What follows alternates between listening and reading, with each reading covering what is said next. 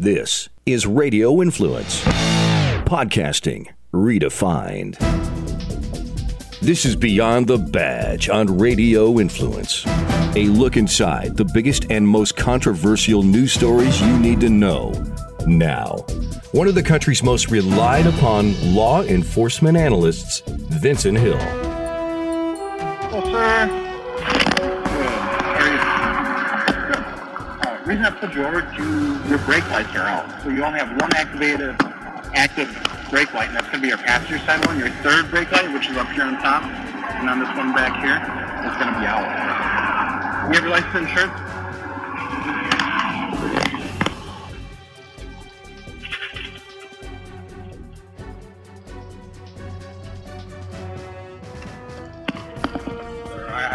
I do have a firearm on me. Don't reach for it, then. Don't pull it out. Don't pull it out.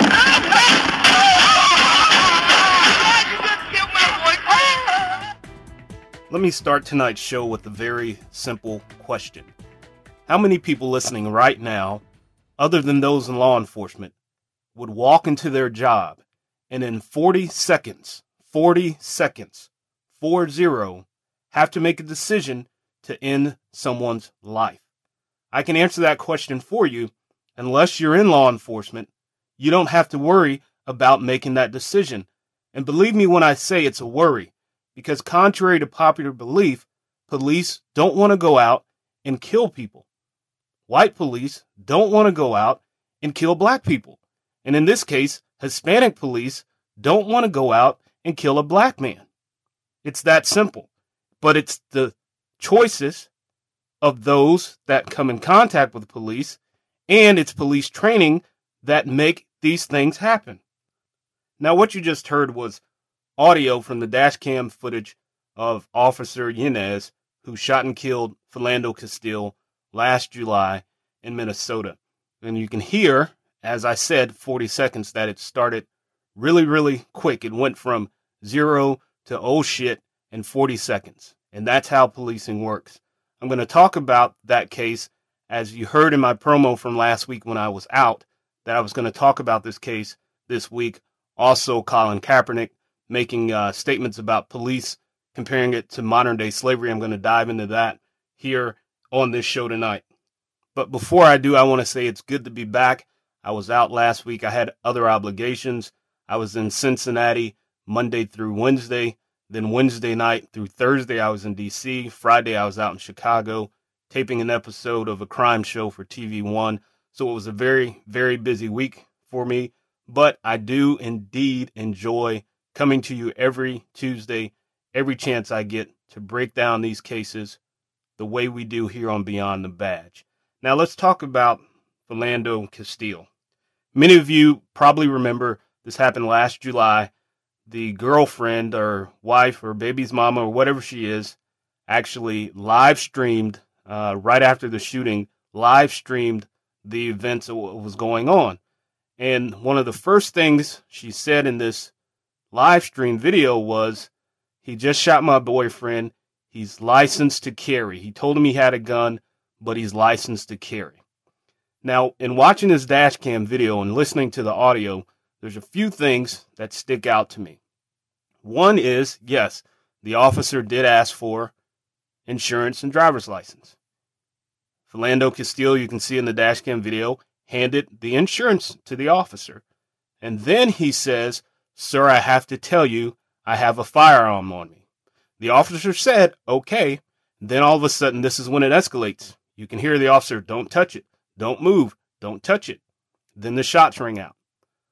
So, one of the things that stuck out first was while this entire thing happened last year in the media, everyone was saying, oh, he had a concealed permit. Oh, he had a right to carry the gun. Well, if he did have a carry permit, which I believe he did, you're absolutely correct. He did have the right to carry the gun. But that was not related to the officer. And if you watch the video closely, you can see furtive movement from Philando Castile. You can see him moving around. You can see the officer reaching in the car saying, "Don't touch it, don't touch it." Now, was he going for the gun? I don't know, but here's what sticks out to me right off the bat. Philando Castile never said, "Sir, I have to tell you, I'm a licensed firearm carrier and I have my firearm with me." What he did say was, "I have a firearm on my person." That translates in police jargon to, "I got a gun and I may shoot you." Now, he didn't say, "I have a permit." He says, "I have a firearm on me." And then you can see in the video that he proceeds to start moving around, and the officer's telling him, "Don't move, don't touch it," right before the shots ring out. So the officer was acquitted. And here's why I believe he was acquitted, but there's more to this story that I'm going to bring up. The jury saw this video. The prosecutors saw this video. The defense saw this video. And I think they were all able to say that a reasonable person, just hearing the word, "I have a gun," and that's it, would be in fear of their life, especially when the said person who says, "I have a gun," starts moving around. Now, the officer didn't know where the gun was in relation to Philando Castile. In fact, if you watch the entire dash cam footage, it's about 10 minutes. He even says, "I don't know where the gun was. He was moving around," which, having done this job, having had people pull guns out on me on traffic stops, I can honestly say I reasonably believe that that officer thought that this guy was going for a gun.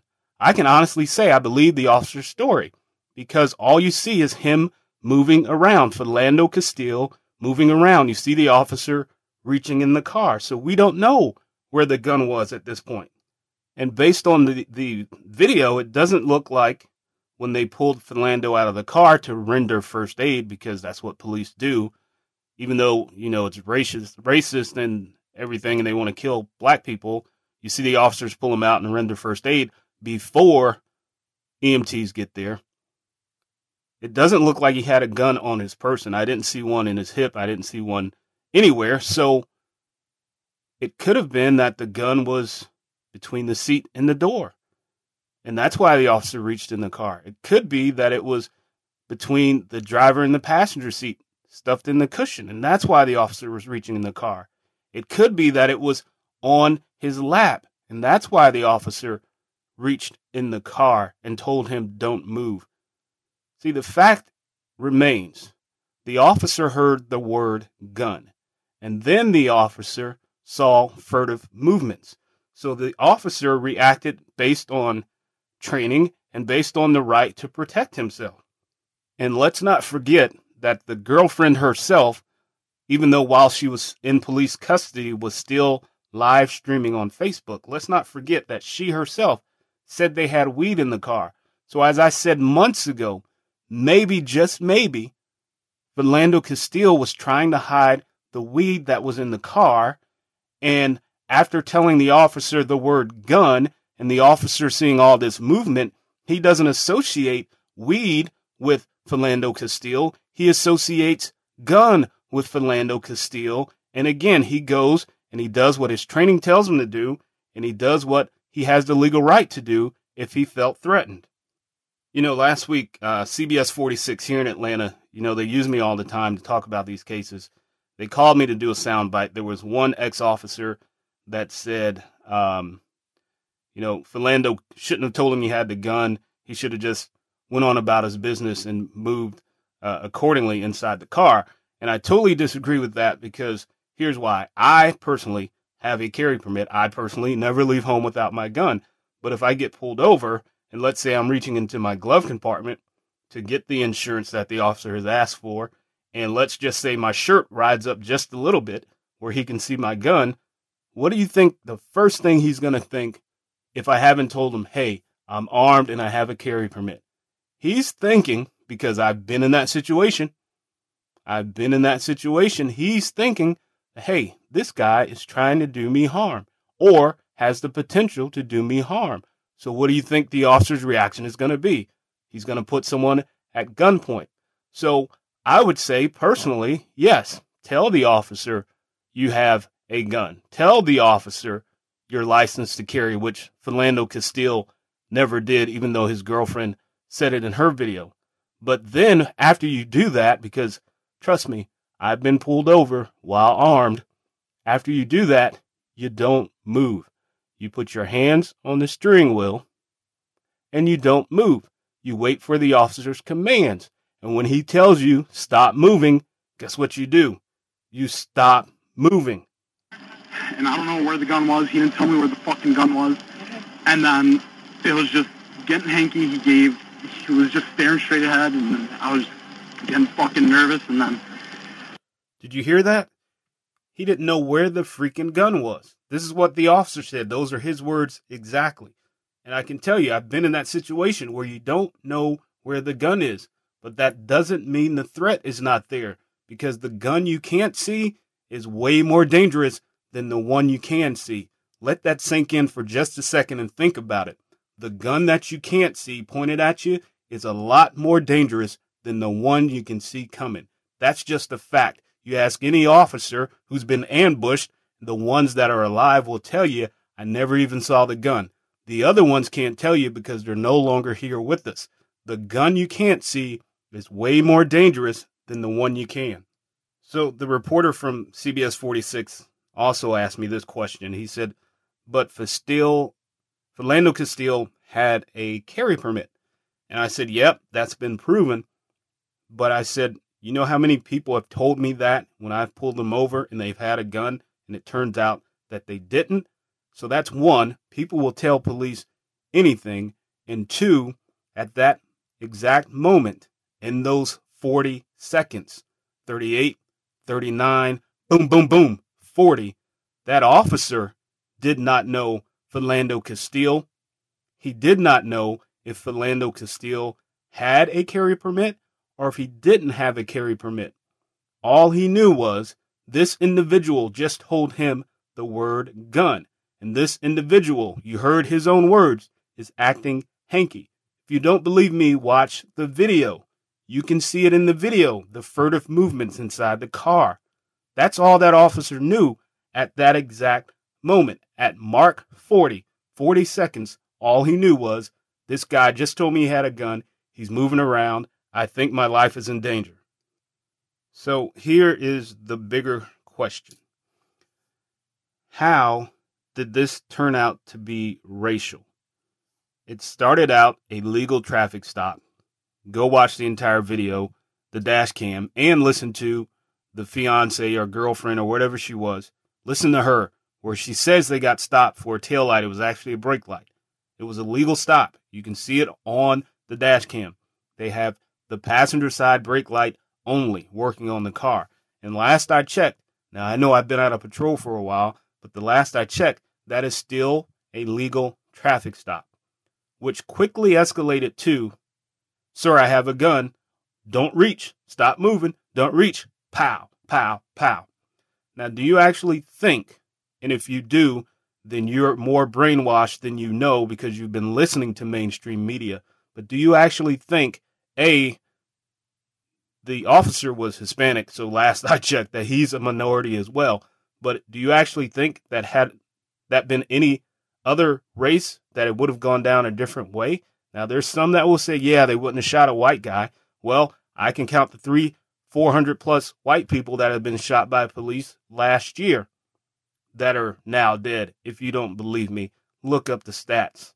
The fact is, the officer heard the danger word, gun. The officer was in the danger spot on the driver's side of that car, right in front of the driver's side window. He was in the kill zone.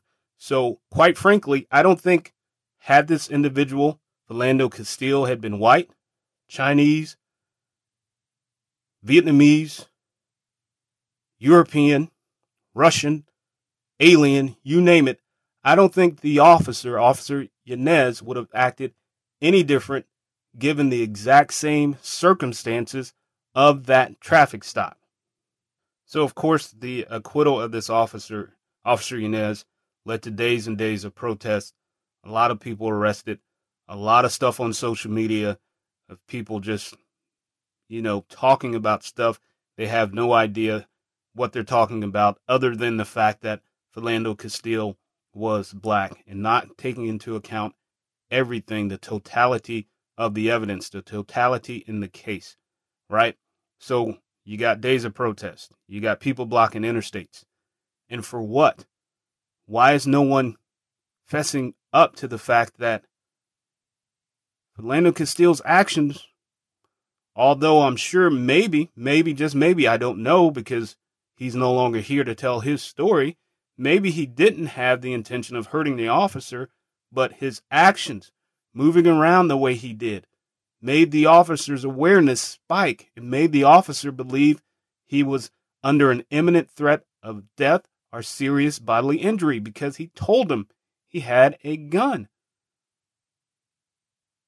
What is the protest? What is the issue? Other than race, what is the issue? Now, we can talk race and we can talk death, and you know where I'm going with this. I just left Chicago on Saturday morning. I was only there for a day, but I know the crime stats, and I know who's getting killed day after day after day after day, not by police, but by people in their own community. So where is the protest? Where's the outrage when this occurs versus when this one officer in 40 seconds is tasked with deciding to take someone's life or not? 40 seconds. Remember what I asked at the top of the show. Who walks into their office and in the very first 40 seconds has to make a decision of taking someone's life? Most people walk in their office and don't do work for the first 40 minutes. And you're talking 40 seconds to make a decision, not a decision of should we have a meeting? Should we go to HR about something? Should we fire someone? Should we start this new project we've been talking about? 40 seconds to decide whether you're going to take a life or not. And then people want to give police officers so much slack, but not appreciate the stresses that go along with the job. And let's talk about stress. I want you to listen to the entire dash cam audio. And it's actually captured in her video as well. You could hear the stress in the officer's voice. He dropped the F-bomb I don't know how many times. And it wasn't out of joy. It was because he was upset that he had just taken someone's life. It wasn't because he thought he was going to get in trouble. Because if he thought that, he probably wouldn't have pulled the trigger.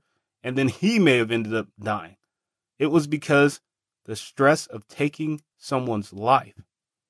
The stressors of the job that no one takes into accountability.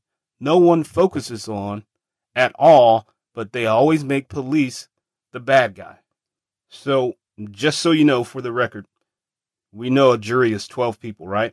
So, one of those jurors in the Philando Castile shooting was a black woman. One was a black man. But the verdict was unanimous. It wasn't that the black woman and the black man said, oh, we disagree. Oh, it's racist. Oh, it's this. They looked at the evidence for 2 weeks. They looked at the evidence and they made the decision according to the law. So if it was racial, if it was racially motivated, and if it was unjustified, don't you think that this one black woman and one black man would have said, nope, it would have resulted in a hung jury. They would have returned a verdict of guilty. But they didn't do that. They looked at the evidence and unanimously, along with the other jurors, and I don't know what their demographic race was, but along with the other jurors, they found Officer Yanez not guilty of first-degree murder or manslaughter. So after this verdict, Colin Kaepernick, Colin, the former football player who can't get a contract right now, goes on Twitter and he compares this. He says he doesn't agree with the verdict. Of course he wouldn't, even though he's a black man raised by white people who never spent a day in jail and never had any action with police. Anyway, says he doesn't agree with the verdict, and he compares policing in this day and age to modern day slavery. Well, maybe Colin Kaepernick was asleep during history class. Let me read the definition of slavery. Slavery is any system in which principles of property law are applied to people, allowing individuals to own, buy, and sell other individuals. Now, the last I checked, I will agree with Colin. There is still modern day slavery, but it has to do usually with little girls and little boys sold across this country. The biggest population right here in Atlanta sold for the sex trade. It's called human trafficking or the sex trade. It happens all day, every day in major cities around the world. There are people buying, selling, and owning people for the explicit reason of trading them for sex. So yes, Colin Kaepernick, you are correct. Slavery does still exist. But let's be honest here. Policing and slavery can't be compared. Because if you look at the history of slavery, the way you're using it, it was long before most police, most states, most cities even had police. And there's not a police officer right now in this country who had anything to do with slavery in the term that you're using it. So on his tweet, and I want to read it because to me it's kind of funny. It says, a system that condones the killing of people without consequences doesn't need to be revised. It needs to be dismantled. So, Colin Kaepernick, are you talking about the city of Chicago where more people die in 1 year than people have died in the last 10 years in Iraq?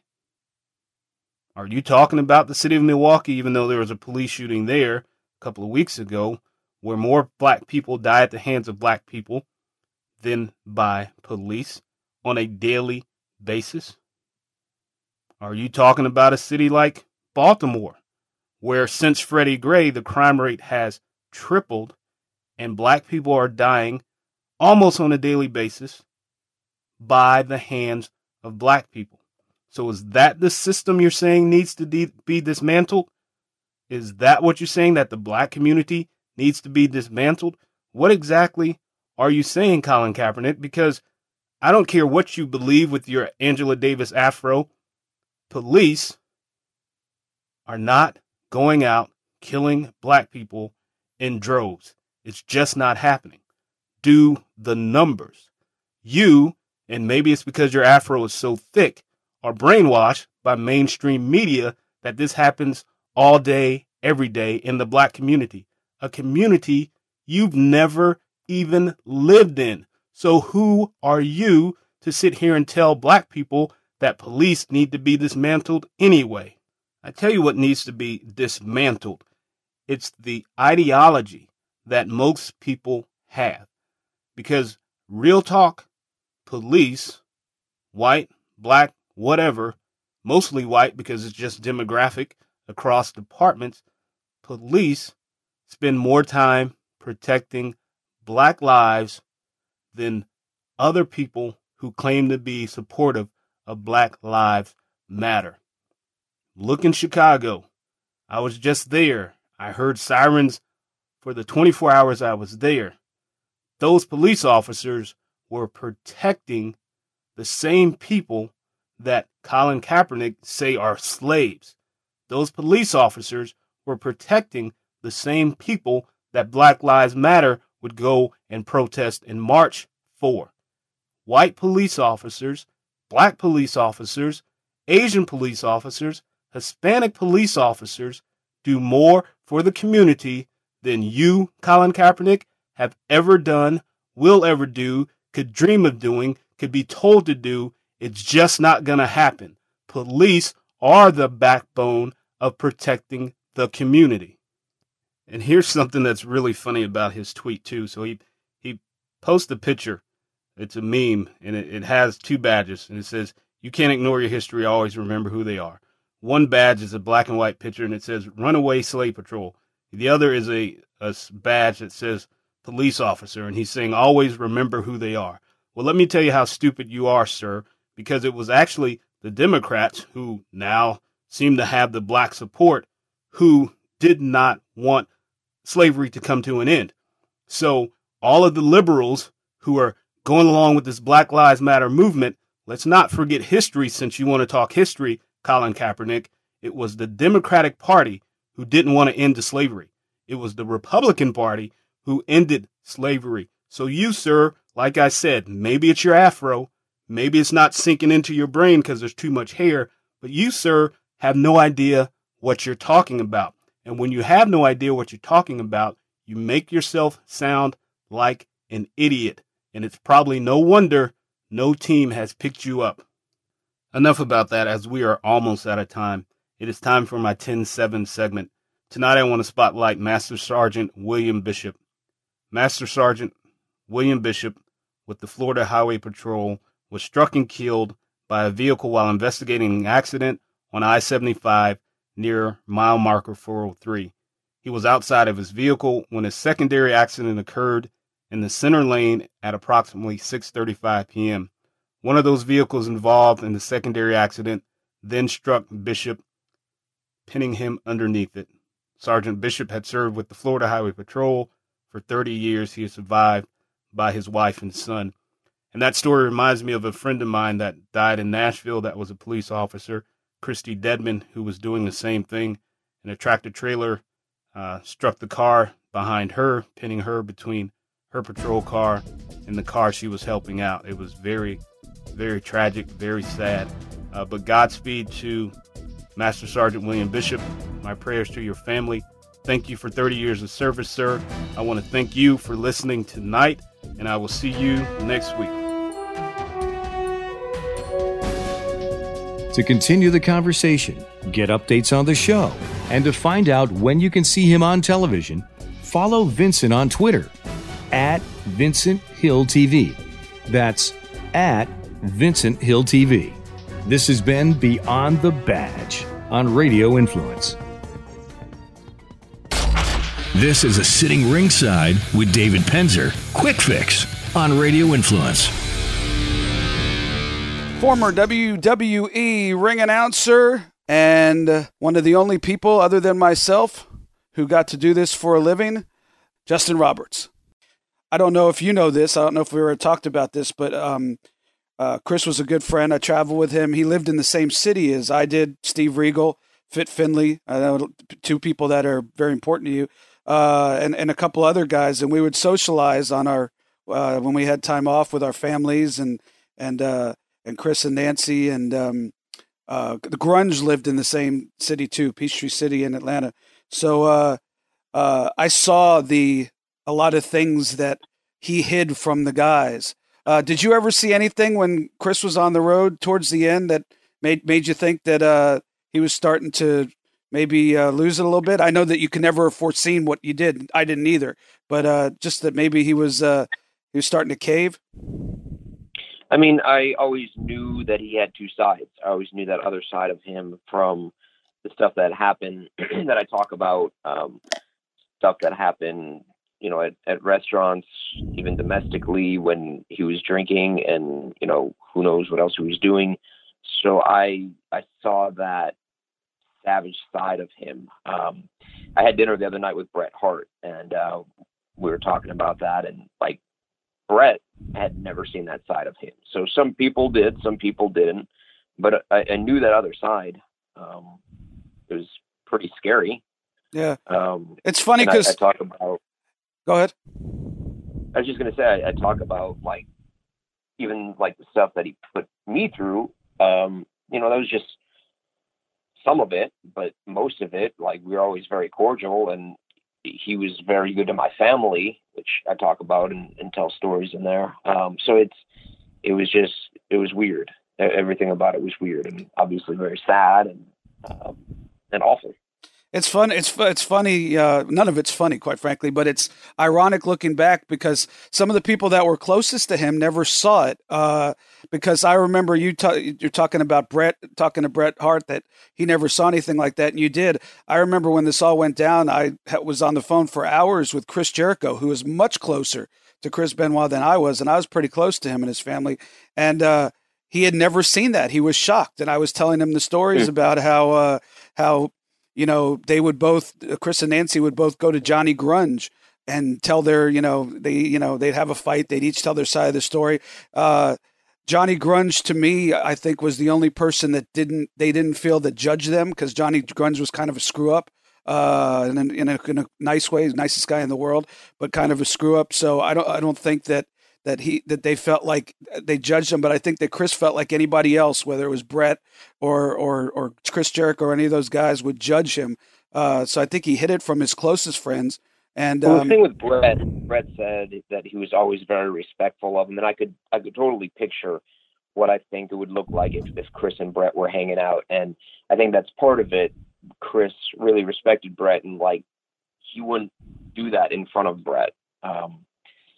He wouldn't do that in front of Jericho. I could see that. Now, you heard the news. You already were suspicious, I assume, that he didn't show up, because we both know that Chris Benoit doesn't miss shows. But you heard the news. Tell me about how that was when Vince called you guys in that day at TV. Vince was going to be addressing us later in the day. We had been in Corpus Christi at the arena all day, and there, of course, was a brand split at the time, and both brands were there, so everybody was there, and a lot of talent had come back. Like, they were going to have a lot of cameos. It was going to be Vince's funeral.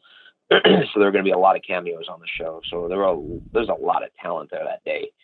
And towards the end of the day, when we were going to be getting ready to do the show, that's when we got called into the arena, and Vince got a mic and went in the ring and addressed us. And before he started talking, I saw some whispering, and after the whispering, people would, their faces would drop or their hands would cover their face, and I knew we weren't getting good news. And when he presented us with the information, it came off as if, to me at least, it came off as if police went there and found the three of them dead. So we, assumed that the three of them were murdered. So that you didn't have any thought going through your mind that something wacko happened inside that house? No, when it was presented that the police went over there and the three of them had been murdered, that to me was somebody murdered them. It's interesting because I remember that day like it was yesterday. I'm sitting in my house right now, and I was taking a nap. My son, who's now 22 years old, woke me up and said, Chris and Nancy and Daniel are dead. And, you first wake up, you're kind of groggy, and I wasn't sure what I heard. And no matter what went through my head, I knew that whatever happened was nobody but two people in that house ending up with three people dead. There wasn't a doubt in my mind. Sitting Ringside with David Penzer can be found on Apple Podcast, Stitcher, TuneIn Radio, Google Play, and RadioInfluence.com.